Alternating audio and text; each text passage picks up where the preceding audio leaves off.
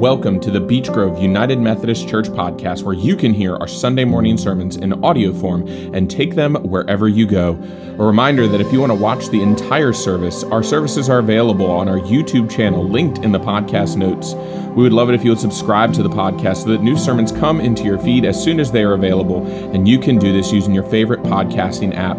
We would love it if you would help to support the missions and ministries here at Beech Grove through your tithes and your offerings. A donation link is also linked in the notes below. And lastly, find us on Facebook and Instagram to follow along with all the fun things happening at Beech Grove, whether you live in Suffolk, Virginia or not. We hope you enjoyed this week's message, and please don't forget to share it with others.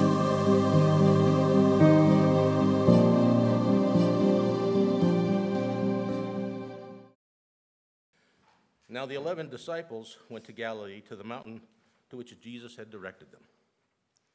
When they saw him, they worshipped him, but some doubted. And Jesus came and said to them, "All authority in heaven and on earth has been given to me. Go therefore and make disciples of all nations, baptizing them in the name of the Father and the Son and the Holy Spirit, and teaching them to obey everything that I have commanded. And remember, I am with you always to the end of time." Thank you. Oh, this is the word of God for the people of God. Thanks be to God. Please be seated. Holy and gracious God, may the words of my mouth and the meditations of each one of our hearts be holy and pleasing to you, that through your word for us this day, we would continue to learn, to grow, to know more about you, that we may take that love into the world and share it with others. It's in your Son's name that we pray. Amen. So today is known as Trinity Sunday. Raise your hand if you know what the Trinity is. Okay. Man, gosh, y'all are good. All right. I'm going to go back to seminary and get confused again then. So Trinity Sunday, we've concluded this seasons of busyness. When you look at the Christian liturgical calendar, it's like the first half is made up of all of these holy seasons. We begin with Advent, then we move to Christmas, then we have this little bit of ordinary time after Epiphany, then we go to Lent, then we go to Easter, and then we celebrate Pentecost. That's like the first half of our Christian year. And we kind of come off of that just exhausted, right? So for ordinary time this year, we're just going to take naps for 20 minutes. All in favor? Yeah.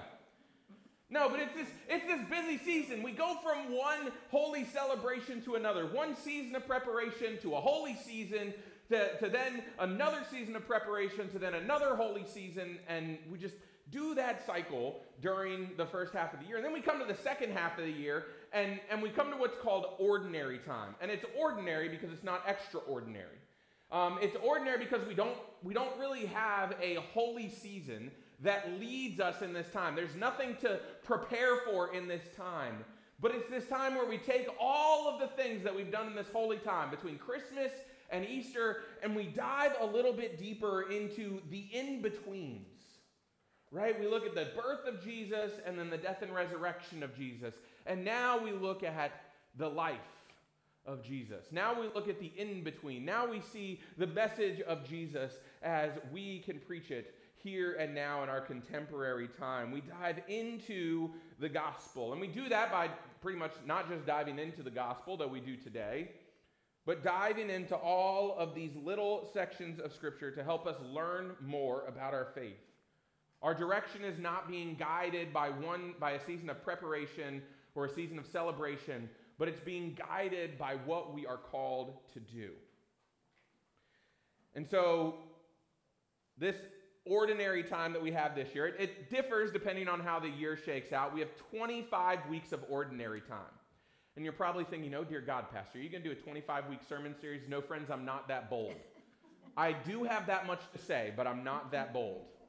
No, I'm going to break it down into manageable chunks.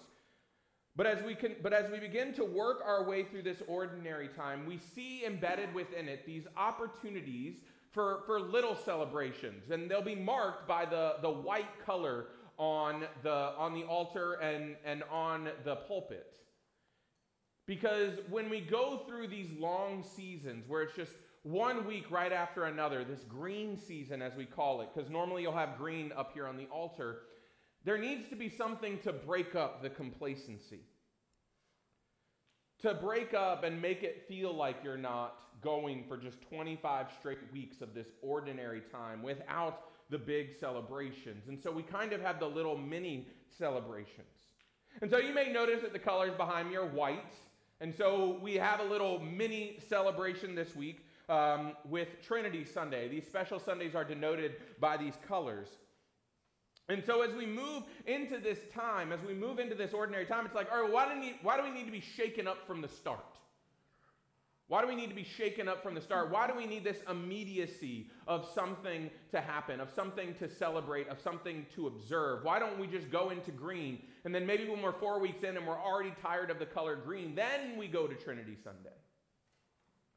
Well, like any good shake, you have to do the pre-shaking, right? You have to go ahead and start shaking everything up. We have to go ahead and place ourselves in the context of this season.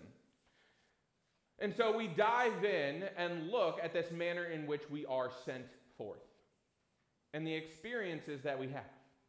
And so we come off this week of Pentecost and we look at the coming of the Spirit and we see the presence of the Spirit that lives and exists in our lives. And we do this joyous celebration knowing that God has established this nature of Christian community, has established this nature of the church around us. And now we come to Trinity Sunday and we see the ways in which God is going to be working through the church, the way that God is going to utilize the church, put God's vision and mission through the church, the way that God exists in the world. And so we come and we try and make things, as we always do as humans, a little bit more complicated. And yet, the calling remains the same. And so we come here on Trinity Sunday looking at the one who sends us forth into the world, seeking to understand who they are. Now, many of you probably heard me mention the Trinity last Sunday, and I promised you answers for what the Trinity is, but I don't have any answers. I'm sorry. You know, I remember when I was, so it was very early on in the ordination process in the Methodist Church. I wasn't even a local pastor yet. I was interviewing in front of my district committee on ministry. I was just trying to get licensed for ministry. I just wanted to be able to serve a church. I was about to graduate seminary, and I'm like, y'all, I need a job. And they're like, okay, answer some of these questions.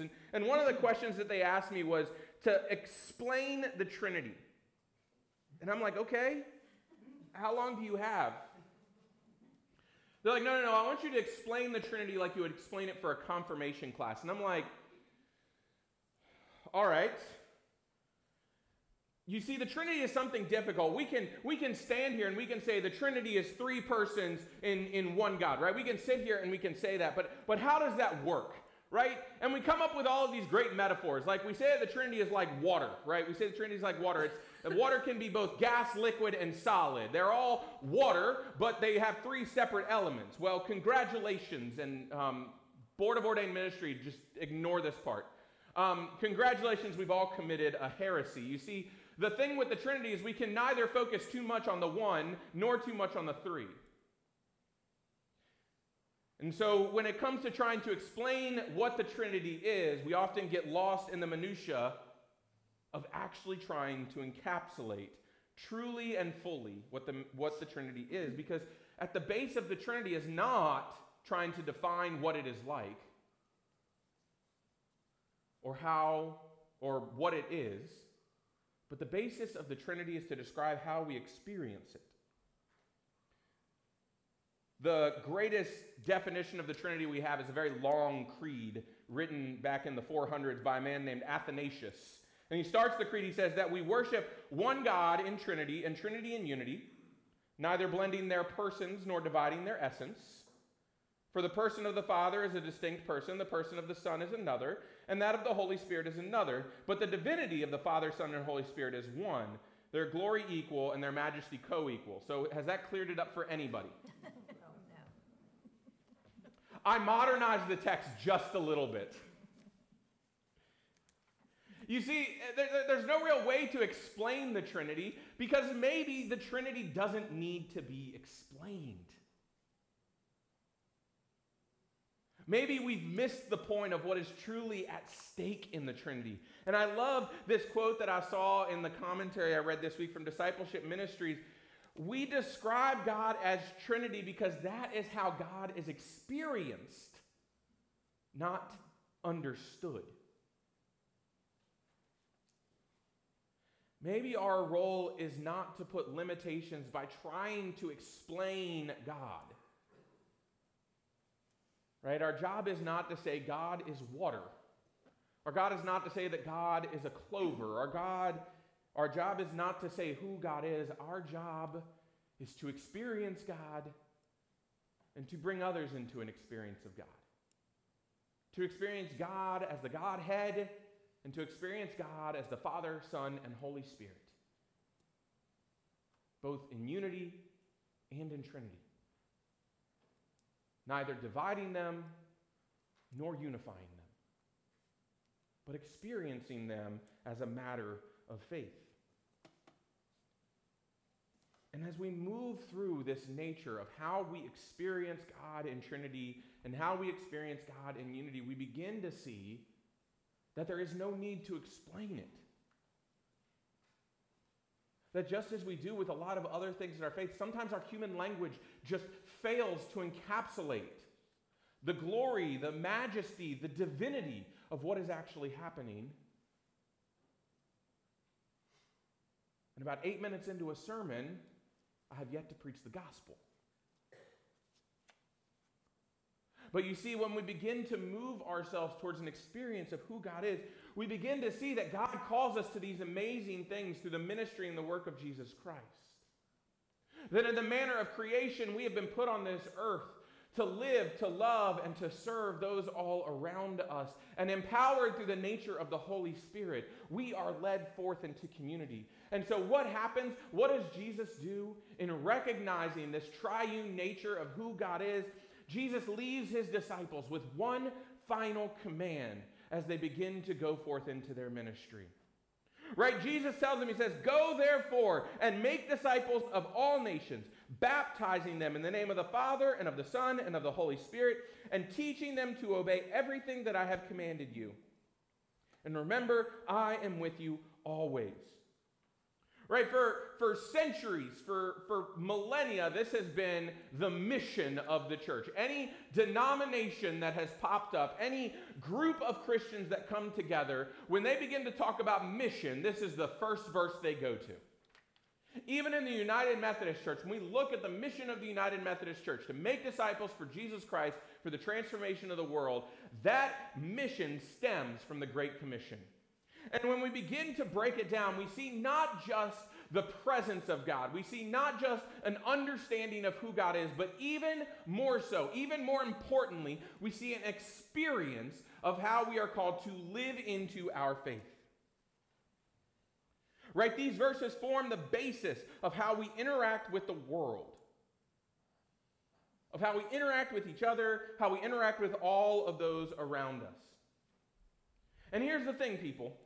Okay? We exist in a time where not just Christianity, but religion in general has a negative connotation with it. Right? We see people identify as spiritual, but not religious. They believe that there's something out there, but they don't know what it is. They don't know who it is. Or they're disillusioned with religion because of the manner that religion has used and abused them. Or they're disillusioned with religion because of how they perceive religion.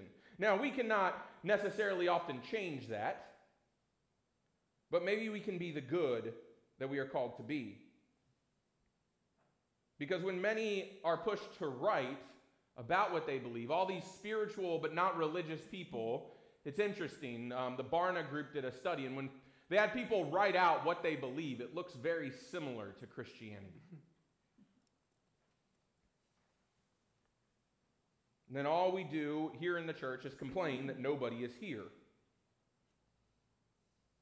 Right? We don't, there sometimes is a disconnect against actually going and doing and living. Or we have this whole swath of humanity that says, I'm not Christian. Or even sometimes that They've been hurt and harmed by the church. And then we as the church, and we're about to do it in a couple of weeks, unfortunately, we're going to gather together as Great United Methodists in Virginia, and we're going to sit there and we're going to look at statistics, and we're going to say, oh, look, the numbers have gone down. What are we going to do? We're going to complain that the numbers have gone down. And then some person is going to stand up and say, well, we need to bring more people into the church. To which I will sarcastically respond, great, show me how.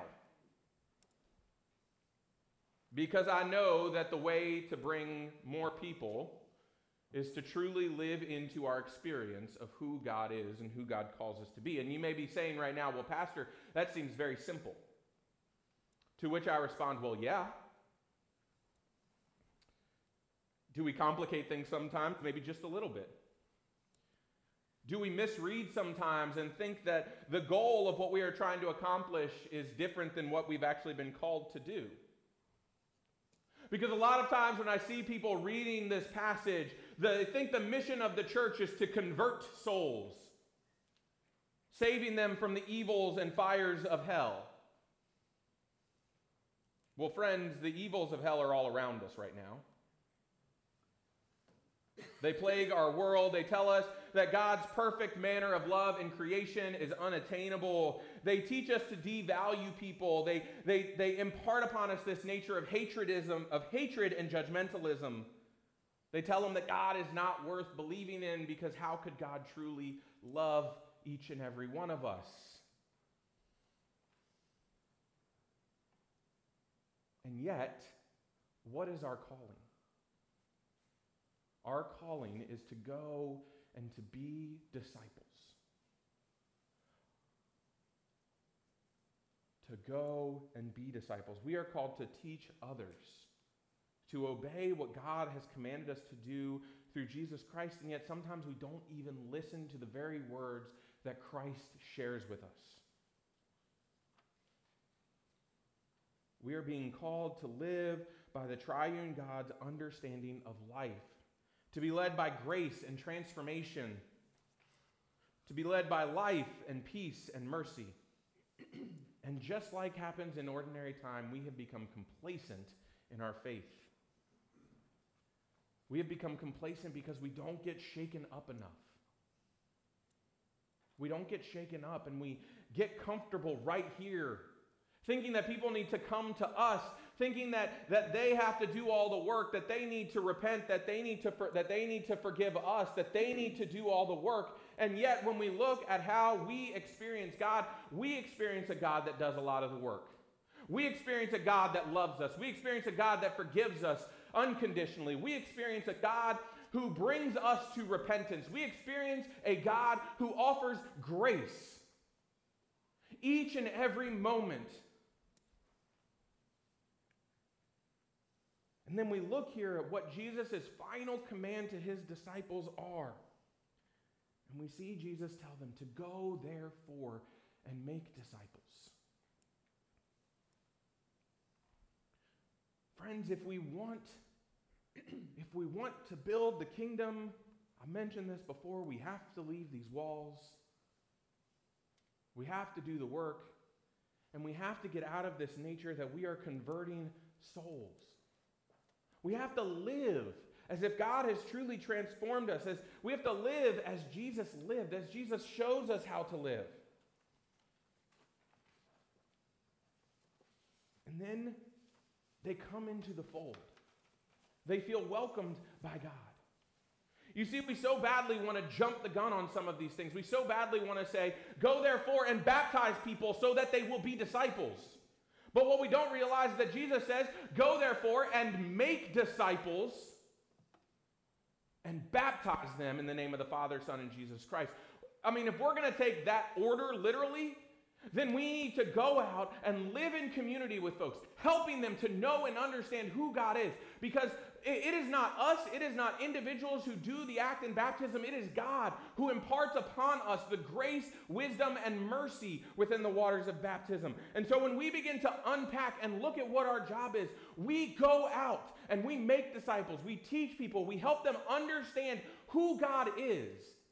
Because one of the things we can't do is force people to come in and think that they need this in order to be saved, in order to be set free, in order to be any of these things. What we have to do is teach them about a God who loves them unconditionally, a God who came down to earth in the form of Jesus Christ and offered ministry, teaching, healing, understanding, and then ultimately sacrificed himself so that we would know and understand what it means to be forgiven.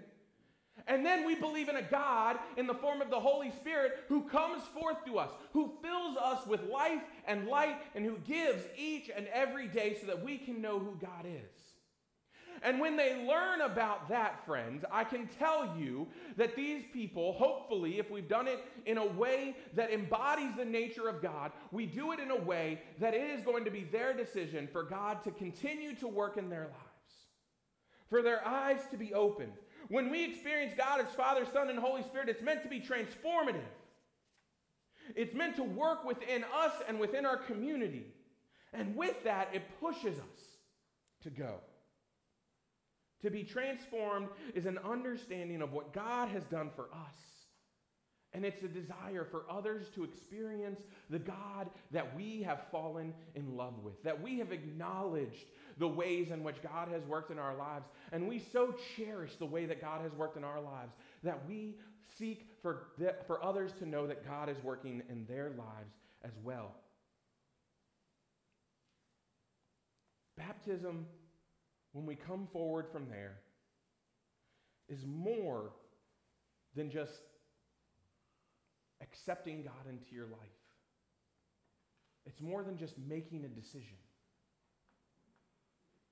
Baptism is a covenant. Baptism is a covenant where we come forward to the waters and we say, God, I see the work that you have been doing in my life since the very moment that I have been created. And it's a covenant to then live as a disciple of the church. Right? We look at baptism as a means of engaging and connecting with God, but the problem is it's not just a snap decision. It's an acknowledgement of the work that God has been doing within each and every one of us. And it's something that says, God, I want to know, I want to live into, I want to make this covenant with you, to live in your presence forever and for always. Right? Sometimes it seems like we can get so lost in trying to define God. We can get so lost in trying to say that God is this, and this, that we miss the very basic nature of not defining God,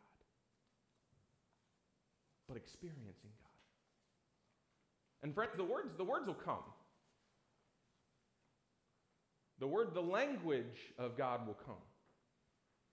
I mean, I'm not saying you're ultimately going to be able to define all of this stuff. I have a seminary professor who wrote a 3-volume masterpiece on the Trinity, and he still isn't done. You'll find the language to be able to define who God is to you, how you experience God.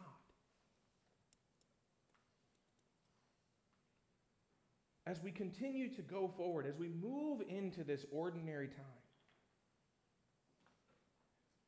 we are reminded of our own call to go. Right? And before we can make disciples, we have to learn to be disciples.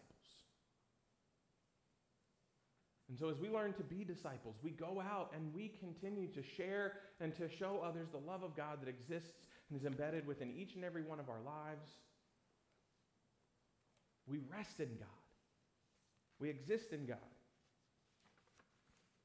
We show God that oftentimes the manner in which folks have experienced God in the past is not so boxed in. It's not so limited. But when we allow others to experience God, instead of trying to define who God is, we give others the opportunity to truly experience what God offers to them. We change the understanding of how the world sees God. But first of all, it reminds us to go. Because the more that we stay here, the more that we box ourselves in, The more that we think that others are just going to come to us, friends, I have been trying that for 9 years to just, Lord, just please bring them to us. I mean, we get some, but I think we get some because people have gone out and they've brought people with them. We are called to go. To go and to share how God has so impacted us. Share our experience of the Trinity. Share our experience of God. And show others who God is through that witness and ministry. Amen.